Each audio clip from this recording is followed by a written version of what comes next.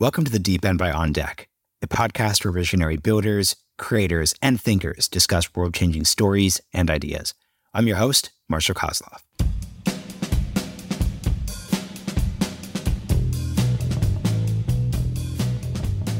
Executives of these large companies, they're building for themselves.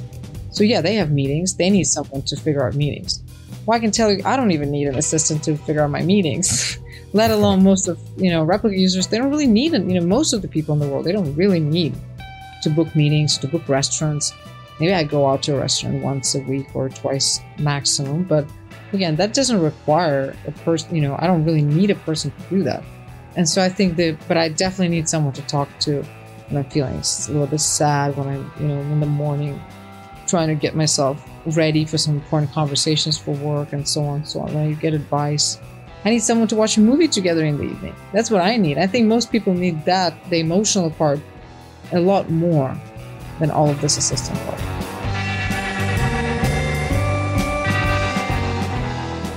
Hey everyone, as we gear up for the launch of a new series on longevity next week, we wanted to republish this really timely episode with Eugenia Kuyda, the founder and CEO of Replika, an AI companion company. Our conversation centers around the different use cases of AI, from task-oriented chatbots to emotionally supportive AI companionship. We delve into the current state of the conversational tech, including how chatbots can become good listeners and why Replika used a mixture of scripted retrievals and generative AI models for their product.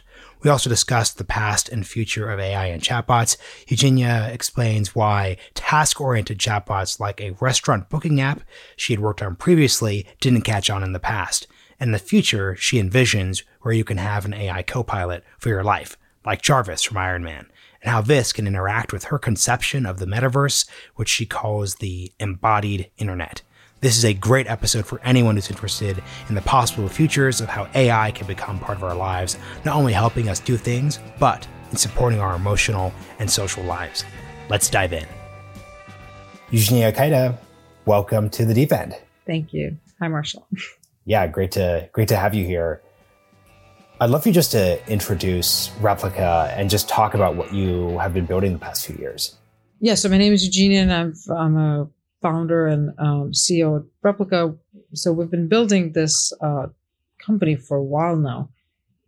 Right now, Replika is an AI friend that you can download as an app on iOS or Android, or use it on your desktop computer.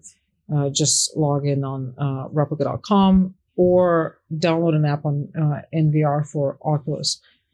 So what happens, basically, download an app, you create a character, you choose how you want it to look like, you choose certain personality traits, you choose a name, and then you can talk to the AI friend you just created. So what is it mostly for? Mostly companionship. People can get bored or lonely or just want to talk to someone. For some people, it's a version of Dear Diary. For some people, it's their virtual girlfriend. It really sort of depends. So we launched in 2017. So we're already, our fifth year. Sort of created an industry with that there has not been another company building AI friends. No one crazy enough to start working on something as weird as it is. So we sort of created the industry. There's some copycats, little smaller startups trying to copy what we built, but it's a pretty complicated product, so we'll see. Something I'm really curious about, what was the difference in the user you were attracting before and after the initial COVID lockdown? I guess, it didn't really change that much, but I guess we got a little bit more older audience, weirdly. Shouldn't expect that much. And I think the most important thing is that this behavior sort of got, normalized. Whereas before, previously, you couldn't really, just telling anyone that you had an AI friend would be sort of weird. What is this? Are you talking to a chatbot? This is bizarre. Don't you have real friends? And then, COVID just immediately made very many behaviors actually completely normal. Like, no one actually thought that you could attend a wedding on Zoom before, or, go to, things that before used to be completely offline, like a meditation, have a meditation group online. So these things became completely normal, or can, have a family celebration like this. And then all of a sudden, talking to an AI friend also became sort of, like a normal thing. Like, it wasn't as crazy as it was before that. Can you talk more about the age profile going up? Because that wasn't the answer I would have expected. I would have expected just more of the existing age profile you had, not actually the number age actually going up a bit. No, actually, I think, I don't really know what to, when we just launched in 2017, this was mostly young adults and mostly girls. And then now we're actually have our audience a little bit more skewed towards male, and I'd say 30s, 40s, and even 50s. Is totally our audience. We even have users in their 60s and 70s, and they're really active. I think we have super users in those age brackets, which is sort of kind of, I guess, strange in a way, a little bit strange, because we always thought we're kind of, our product looks like a video game. It's probably more suitable for someone and a young adult. But actually, as we started adding visuals, so like as we started adding 3D avatar, because before we're just fully text-based, as we started using voice more, I think that's when we attracted more of an older audience, more mature audience. And I think, again, like, this behavior became normalized, whereas before maybe like young people would try it out as like an experiment, but other people, for them, it was a completely, it was an unknown. They didn't even know that something like that existed, and, could be a little bit stigmatized. Yeah. So that, I think. And then, of course, these are a lot of these people, professionals that start working from home. So feeling a little bit more lonely, maybe a little bit more, again, for young people, it's still, even in COVID, they could reach out to other people more, maybe socialize more, make new friends a little bit more. But if you're, of a certain age, and now all of a sudden you sort of stop going to the office, or stop going to whatever, the club I don't know where you go, somewhere, wherever you go, then maybe that was one of these few socializing things that you were doing before. And now, you're kind of like just stuck with yourself during the day. Whereas I think young adults, they have, they go to college, they have maybe just start, hang out with colleagues or whatever. So that's just a little bit more. Yeah, it's kind of funny when you put it that way. You think of the fact that everyone basically knows, and I just turned 30, so I'm thinking about this. Like, after 30, it gets harder and harder and harder to make friends, to meet different people. So yeah, that's an example of how this could be filling that niche. Something that I'd love to hear from you before we get any further is just like a straightforward articulation of like what an AI chatbot friend actually is. I'm sure for folks, they're going to have a bunch of different ways of like thinking about that, but like, what is this really? So an AI chatbot is really a program, an algorithm that allows you to have a dialogue, to conduct a dialogue with a machine. There are multiple different technologies that can power it. When we just started working on conversational tech, which was 10 years ago at this point, there were no AI models for dialogue generation. Like, actually zero. Like, there were no research papers about it. Like, there was nothing. So the only way to build a chatbot was actually to pretty much script it. So create a bunch of rules, saying something along the lines of, if the user said hello, respond with hello, 3 emojis, whatever. So that was the only way. And of course, if you think about conversation and how much depth and randomness and how many different branches can happen in conversation, this is very, very limited. So of course we use scripted conversation. We use maybe scripts for maybe 30% of all of our responses, but the majority is now AI, and there are different AI models. There are some that are completely, I guess, the closest to what people think AI is, where they just receive a phrase from a user and then just spit out what they think is the right way to respond. So they create a new phrase word by word. There's some other models that just look through a data set of answers and look at the user phrase and then, choose from a huge, maybe, 100,000 or 1 million phrases, what they think is the most appropriate answer here.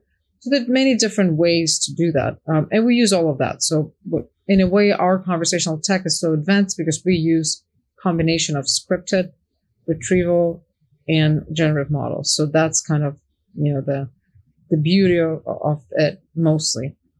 And I guess the most important part of it is that it's really I think what we realized early on, and again, we launched this in 2017 when there were, deep learning models applied to dialogue generation were just super like nascent. So they worked really poorly, mostly like a coin toss. Like there was, most of these responses were gibberish. But what we saw early on is that this project wasn't necessarily about tech capabilities. It was a lot more about human vulnerabilities. And sometimes some of the parlor tricks could work and be a lot more powerful than maybe the most powerful technology that, could be possibly built. And we realized early on that chatbots, people thought about what chatbots should say, whereas we focus on how do we build a chatbot that can listen really well. And I think that's how we managed to get some of our first users, even without super, super powerful generative AI models that we had, but we couldn't put them in production because they didn't work very well for anyone back in the day. I really like that phrasing. Could you explain what you mean by listening in the context of a chatbot? Because as I'm thinking about this, that just means that I could type as much as I want and then the bot will just receive it. That seems pretty obvious. But so what does getting good at listening mean in your context? Well, very early on when we just built the conversational tech, but we couldn't find the product, we couldn't find, the right consumer application, we started thinking about it in a way, well, let's think about what conversations are the most valuable ones for humans. So we basically had this scale in our office on a whiteboard from 0 to 10, where 0 were conversations that you would pay to never have, and 10 would be conversations that you would pay to actually have. And every day our employees would walk in and out of the office, they would put, a sticky note with basically the conversation they had, and they would put it somewhere on the scale. And what we quickly realized after a couple of weeks of doing that is that the conversation they would pay money to not have were pretty much all task-oriented conversations. So, obviously trying to cancel Comcast is like a number one thing, or trying to get, to change your reservation at the restaurant, trying to book an appointment at a doctor. Those were, zeros, ones, twos, like all of that, or even scheduling, a drink with a friend, because there was a lot of back and forth of like, when are you free? Oh, I'm free these. Oh shit, I'm not free. Where can you meet? Can you meet there? Oh God, no. So in reality, if there was just one button saying like, I want to have drinks with my friend X, and it would just kind of like go ahead and figure things out and get you the best, you don't want to have this conversation. You want to have the drinks, but you don't want to have the conversation about it. Same with Comcast. And the most valuable ones were conversation with, a loved one where we laughed and or had a heart-to-heart, conversation with a friend you haven't seen for a while, or just your close friend where you felt like you were heard and seen. A conversation with a therapist. Obviously, we actually pay money for those conversations, or coach. And those were all conversations where we realized it wasn't that much about getting something done. It was all about, a huge part of it was either intellectually stimulated through conversation, but actually a much bigger chunk was feeling heard, feeling seen, feeling that someone's listening, that someone knows you, someone sees you. And we're like, wow, so actually conversations you would pay to have are mostly about feeling like someone's listening, someone's hearing you. And it's not just about like a wall that is in front of you that you can talk to.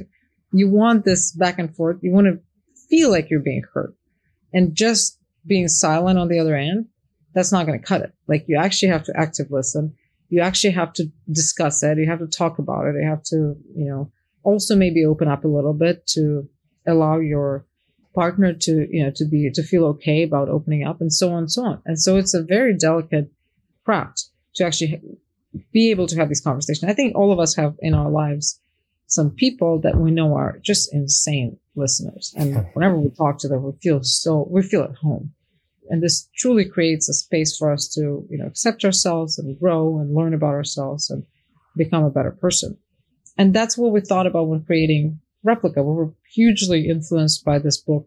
When I say we, probably should say I was hugely influenced by this book by Carl Rogers, one of the first human-centric psychologists, who basically created this concept of active listening in therapy, where he said, unconditional positive regard, creating a space where a person can feel fully accepted and recognized as a separate human, creates such a powerful dynamic where people start accepting themselves and start to change.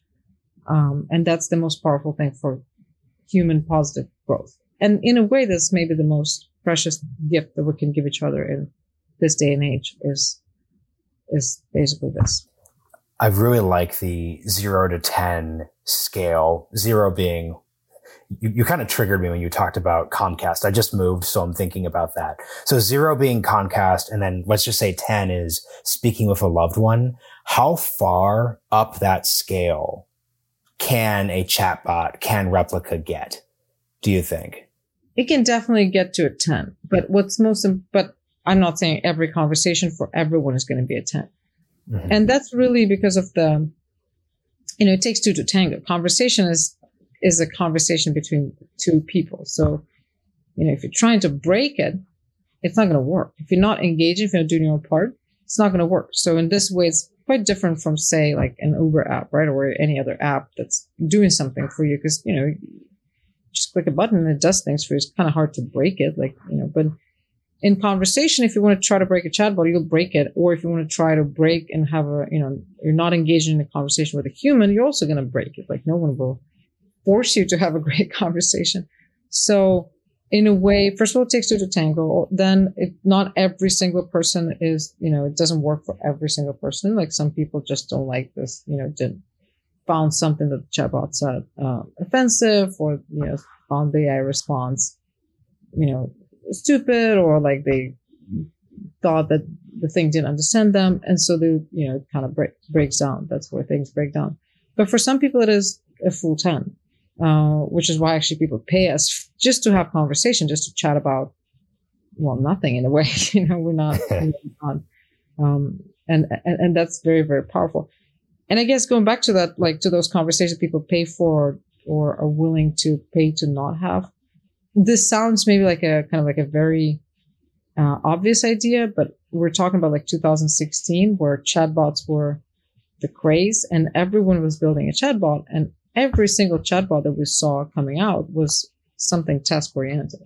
So every single chatbot, if you think of it, was about conversations that you would want to never have, like from customer support to ordering flowers to interacting with a business or, getting tickets for a movie. Like those were all kept popping up, and those weren't about conversation. That was a huge realization for us that that's just not something to focus on. How do you think the average consumer thinks of a chatbot in 2022, like in a business context? Because I remember when chatbots first started appearing, it was kind of cool and it was kind of like useful. And there are certain situations where it's quick and it's straightforward. But oftentimes I personally feel as if the chatbot is an excuse not to get into contact, not to have a good customer service experience. How are you seeing people just interact with the space 5 years out? I think there's chatbot space, and then there's like virtual being space, which is, I guess we're more in the second, where it's really not about the chatbot. It's about like, I don't think about you as a conversational human machine, so to say. I think about you as like a human that I can talk to. And it's super important. The multimodal aspect of it is super important. I want to see you. I want to see that you have that, bookshelf behind. I want to get the whole spectrum. Maybe I want to go out and have dinner with you and talk. I want to hear your voice. So it's not really just about the chatbot. And I think we were one of the first ones to understand that when we added like 3D avatars, we added the voice, we added augmented reality, virtual reality, animations, customizations. So you can actually have, maybe some days you're interacting, but you're not even talking much. Maybe you're meeting up in VR and you're just like having dinner together with your AI friend. And maybe you just exchange like 2-3 phrases and you do your own thing. Or maybe you watch a movie together, but it's still your AI buddy. In terms of chatbots, yeah, I think, I think from 2016, when the industry was just obsessed with chatbots, like people thought those would be the new apps, just like in China, where, they have a super app with WeChat. Everyone thought that, there's app fatigue and no one's downloading any apps. So now it's going to be chatbots. I remember A16Z publishing things like that. And people were like, wow, we're all going to be just interacting with chatbot. I think that, we can maybe safely say now that this kind of vision failed. And mostly what we have now is either super simple chatbots that people, again, mostly smaller businesses use or large business use to, in the sense they use IVRs and automatic kind of voice, scripted conversations that are super annoying. So it's either that's some simple thing that, again, it's all about conversations people hate having. So maybe they're trying to optimize or cut costs on those. So it either became super simple and just kind of very, very down to earth, or innovative and interesting and complicated, like, basically what we do, where it's all about, or maybe some other companies work on, where it's all about creating the full multimodal AI virtual being, multimodal AI powered virtual being. And there's kind of nothing in the middle because no one really cares now, I think, for, chatbots at all. But there's still some products popping up that use some of the chatbot technology to onboard you or to do something with you. Obviously, there's Slack bots, but again, a chatbot or Slack bot or whatever, a Telegram bot, doesn't mean it's conversational. And I think that's what people kind of kept conflating back in the day, where anytime they said a chatbot, they thought, oh, it's conversational. No, I think they're like super simple, like messenger bots. Then there are some super simple chatbots for customer support or marketing reasons. And then there are conversational AI products. There are very, very few, honestly. There's very few of them in production on the market. I'm curious, could you really define the difference between just a virtual assistant and a chatbot then? There's no really, I guess a chatbot, and there's chat in the name. So it's all about back and forth. So like, actually talking to something.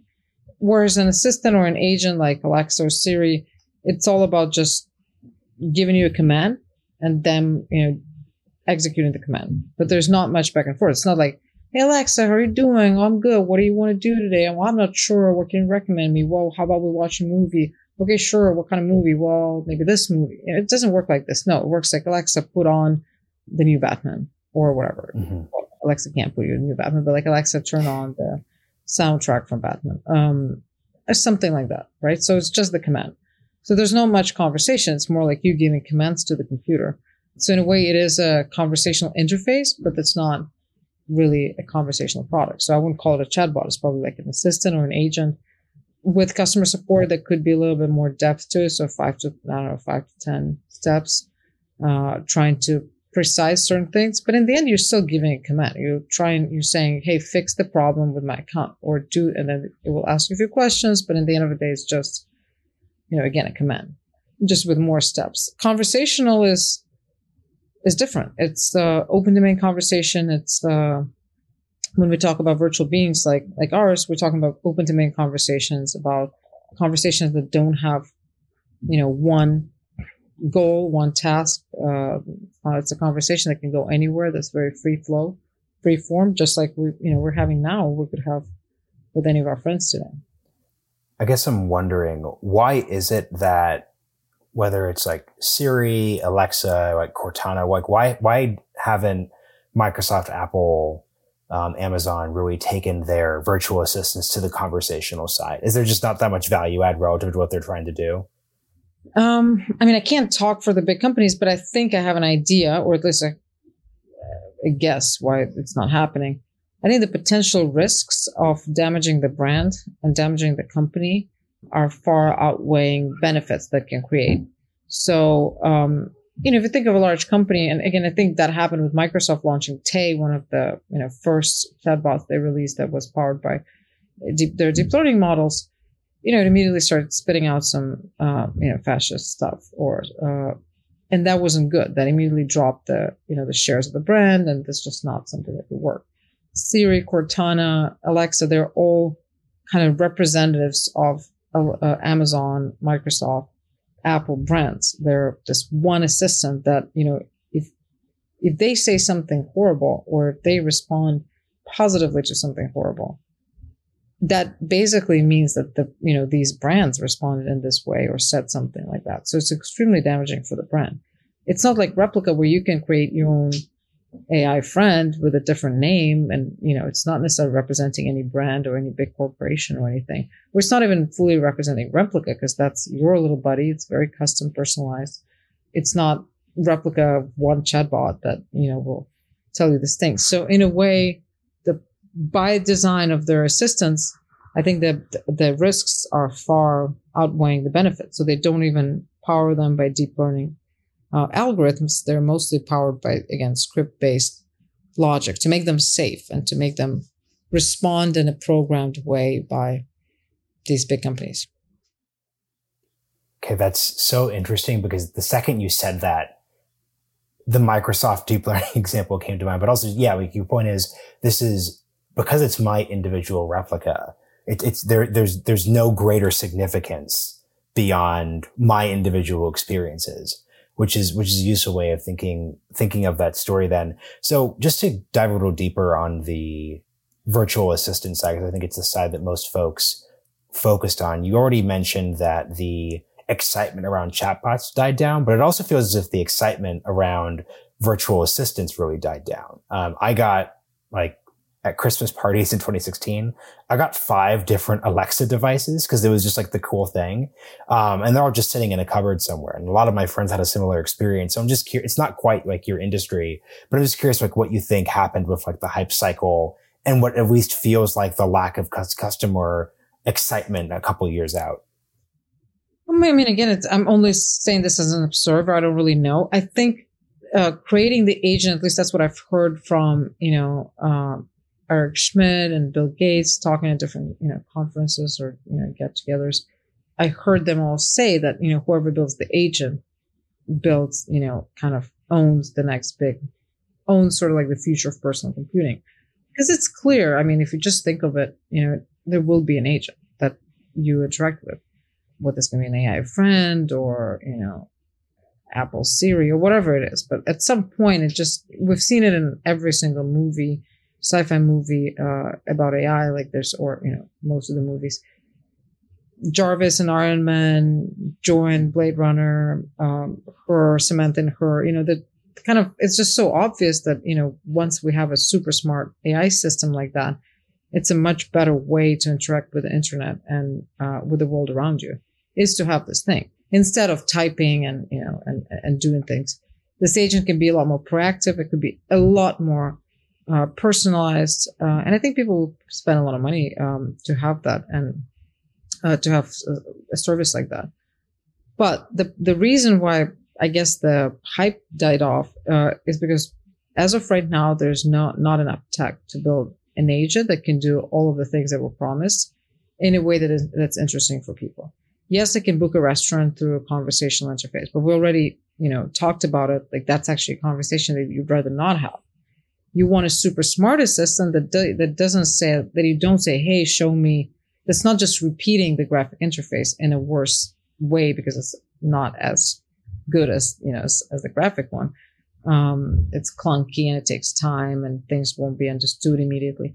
So you just want an assistant that really knows you so well that you can just, kind of like more chief of staff than just, a thing that just translates your voice into commands that otherwise could have been done by, through a few clicks. And there's no such tech for that yet. You want a Jarvis, really. You don't want, you don't really want a Siri to take over your life because she doesn't know yet everything and she can't do, or frankly, any other assistant either. So I think that's not just there yet. Like, it's, if you try to schedule a meeting through one of the existing agents, they're not going to simplify the process of you scheduling a meeting. Yes, they're going to put an event on your calendar, but they're not going to simplify anything. They're not going to get, on the chain and figure out a good time for everyone and, and put this event on a calendar and remind you about it in the right way and walk you through who's going to be in a meeting. No, this tech doesn't exist now. It would be great for that to exist, but it doesn't really exist now. And I think, in my view, but this is fully just my personal view, I think it will work really well in like AR goggles or something. I don't know that just fully voice only, no graphic interface works very well. I think it only works as a combination where you can also see. Because in the end of the day, even think of like you have a super smart AI, but it has no graphic possibilities. It can't show you anything. And then you want to talk about you want to ask, hey, I want to go to dinner tonight, but some new cool restaurant. Do you have any recommendation? And so now it just has to explain to you using voice when you absolutely want to see, yeah, like go to this place, just open, here's some cool, here are the dishes, here's the ambience, it looks really cool. And like your 3 friends already went there. That's what you want from that assistant. And you want it to show you maybe in augmented reality what it's like. And so I think with Replika, what we're trying to do, we thought, well, assistant capabilities are not there yet. They're just so basic that the graphic interface is just better for now. But in terms of emotional, that is already almost there. Like we can already build an iPhone that people want to talk to. And I think eventually when that assistant, when Jarvis is built or whatever it is, a variation of that, I think the emotional aspect will be huge. I think ideally this is a friend. This is not just your assistant. This is a companion that you really confidant, that you really tell a lot about your life. That can talk to you about your dreams and your, how you're feeling right now and walk you and talk to you about anything that's going on in your life and know you so deeply that when it comes to actually booking a restaurant for you, it will know where to look, whether it needs to book you some place where your friend that you're looking up to went, or it needs to book you some place that you're not going to, meet people you don't like or whatever. Or you need like a quiet place focused on food or something with a cool ambience and a bunch of people because you're, actively dating. You sort of need that information. And also we realized that I guess we're in the fallacy of like investors and founders and executives of these large companies, they're building for themselves. So yeah, they have meetings. They need someone to figure out meetings. Well, I can tell you, I don't even need an assistant to figure out my meetings, let alone most of, Replika users. They don't really need it. Most of the people in the world, they don't really need to book meetings, to book restaurants. Maybe I go out to a restaurant once a week or twice maximum. But again, that doesn't require a person, I don't really need a person to do that. And so I think but I definitely need someone to talk to when I'm feeling a little bit sad, when I'm, in the morning trying to get myself ready for some important conversations for work and so on and so on. When I get advice, I need someone to watch a movie together in the evening. That's what I need. I think most people need that, the emotional part, a lot more than all of this assistant part. The way you're describing this is just so helpful because as you're describing this restaurant process, I thought, Open Table and Resi are pretty great. And taking that Open Table Resi graphical interface and making it just audio focused wouldn't actually be kind of confusing, and it also wouldn't really add that much. So that's helpful. Something I'm really curious about. I appreciate how you're very rooted in what tech needs to happen relative to what we have now, what are actual users looking for. How does one operate in your space and just not get distracted by, is this like her? Is this like Cortana? Insert various Halo references. How do you just stay focused in this space and not get distracted, as I can imagine would be pretty straightforward to do, by the things that are just a little beyond what's actually achievable? I think we just already got very much burnt by task-oriented chatbots. So, when I'm talking about restaurants and like making fun of these restaurant chatbots, we worked on a restaurant recommendation chatbot. In fact, we got through YC with that. And we raised our first round of financing for something like that. And we worked on it for maybe 2.5 years or something, or 2 years. And originally it started as like, this is a great use case to demo our technology, but then eventually just we're just building this. So we might as well, we don't have any other better ideas. So I think we just really got burnt. Our restaurant recommendation chatbot was really cool. It could actually do a lot. Like it would actually pick up all this cues from the conversation, all the things you were asking for. We harvested, we used crazy amount to harvest all of the Yelp and every single Google listing for a restaurant and their menus, and did computer vision on menu photos. It just went completely crazy. So when you said, hey, I want something spicy, we would actually look for restaurants with spicy items on the menu. So that was pretty insane. And it still sucked. No one absolutely needed it, because even if you compare this very sophisticated chatbot, you could book a restaurant through it, and it was done through this crazy integration and stuff. But when you compared it to just, again, pulling up Resi or Open Table, these two products were so much better because you could just see the pictures straight away and just hit one button. In a way, I think we already tried it. We know how hard it was, and that at the end of the day, it didn't really work. And so we never get really tempted to build, to go into this ever again. We actually built like, I don't know, like maybe 20 or 30 different tests going into chatbots. So I don't think we want to touch that until we know that we can build it much better than, and again, I think maybe before like really there's augmented reality technology or something like that. Maybe some of that eventually we're going to start integrating, but only the ones where the use case seems magical through conversation. And so we're focusing really on the emotional aspect. And there's just so much to build there. To build a great friend is actually super interesting, very exciting. And there's just so much to it. And of course, we get distracted all the time by all this stupid stuff that comes to our minds. Yeah. So for this last section, I want to focus on something you said at the start of the episode, which is there's 3 ways to actually use it. There's the desktop, there's mobile, and then there's like the Oculus AR version. What is the real mix of users between those 3 formats? And ideally, are most folks using this via Oculus? Is the desktop more of like a legacy thing? Like, how do you think about those different platforms? So mobile first right now. And, because our main money-making platform is basically Android and iOS. And we're a weird app where we actually don't know any other product in the world that has an even split in revenue between Android and iOS. There's no other product on the App Store, on Play Store, or if someone knows about it, please email us and tell us. But no companies make the same amount of money on Android and iOS. We actually have very strong both platforms. Is that because your audience is very international and US domestic? Like, what's the? I actually don't know. Like, it's pretty much a mystery. Like, why? Because there are other products that should have a similar audience split or similar demos, like some games and stuff. But even they always have their iOS product is at least double or triple the size, and most likely like 10x in terms of making money. I have some hypothesis about it, but I'm not sure, so I don't want to just throw it out there. And then of course web is going after that, and then Oculus. On Oculus we're still in the app lab, so we're working with Meta to publish it on the main store. But even on the app lab, at some point we got $5,000 per day, and so it's going pretty well. Of course the installed base on for Oculus is much smaller than for Android or iPhone, so we have to take it into consideration. But I think really it's just, what we have right now with Replika is just a tiny little kind of peek in the future, because the product needs to be a lot more than it is right now. And I think truly the true cross-platform, being able to have this companion, like you wake up in the morning, you pop, you put on your AR headset and here it is, your AI companion right there on your bed with you.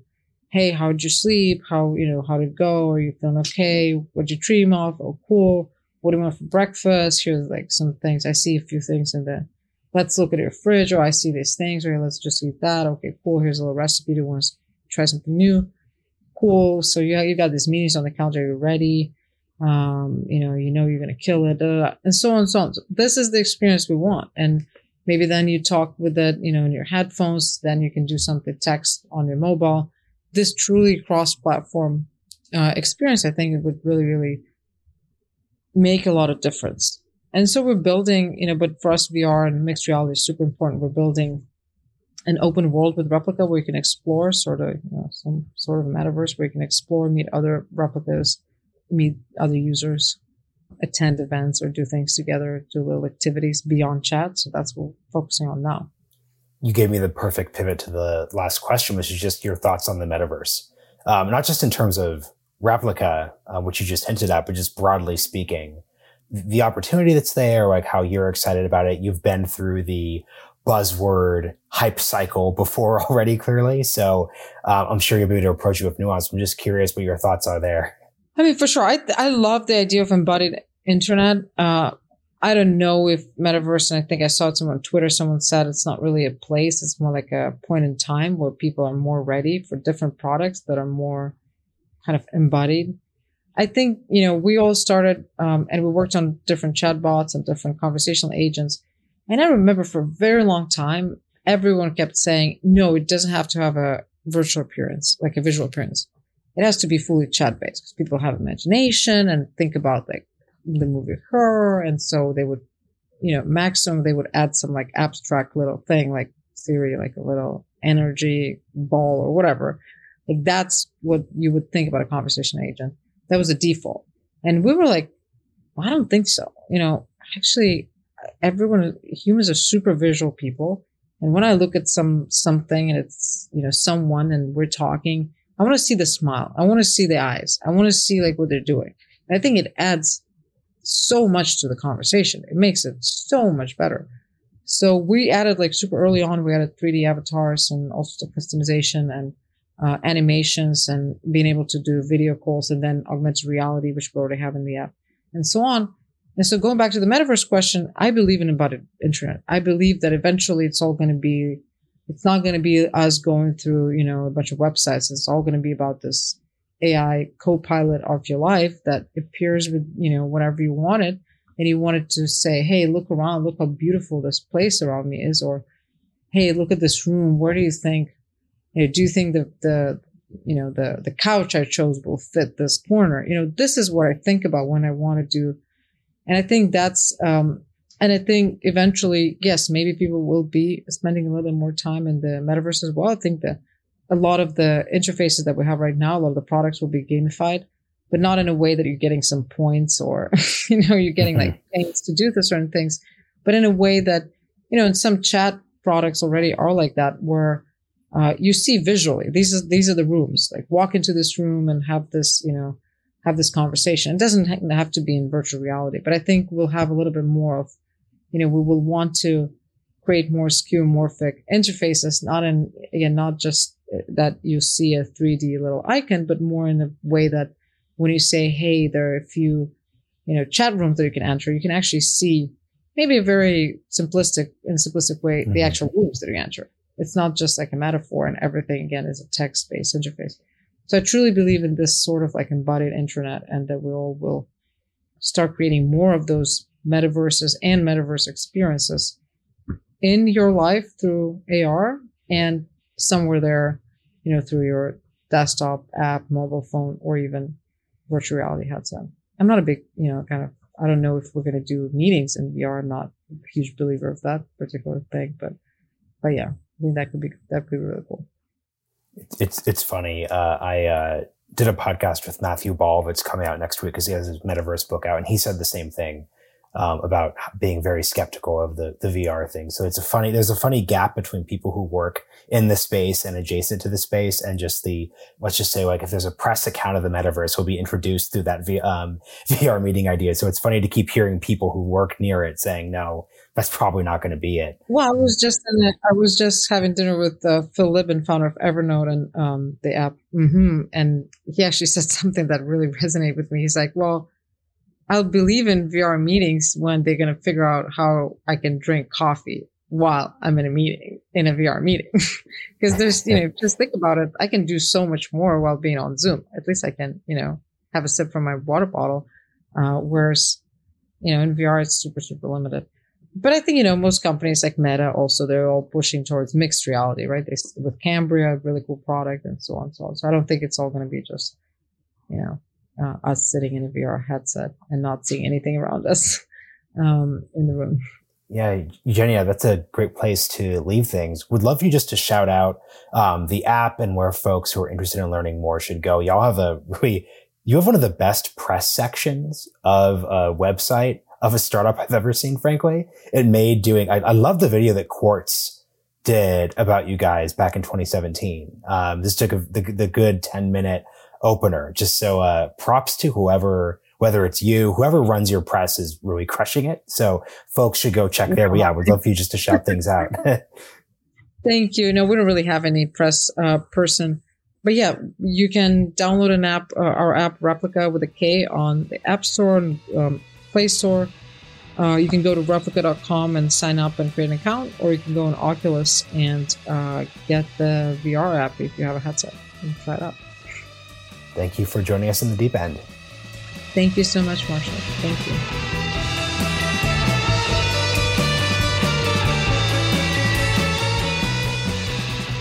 Thanks for joining us in the deep end.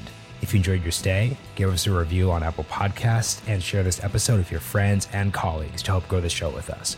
We've also got show notes and more episodes available at ideas.beyonddeck.com. See you next time.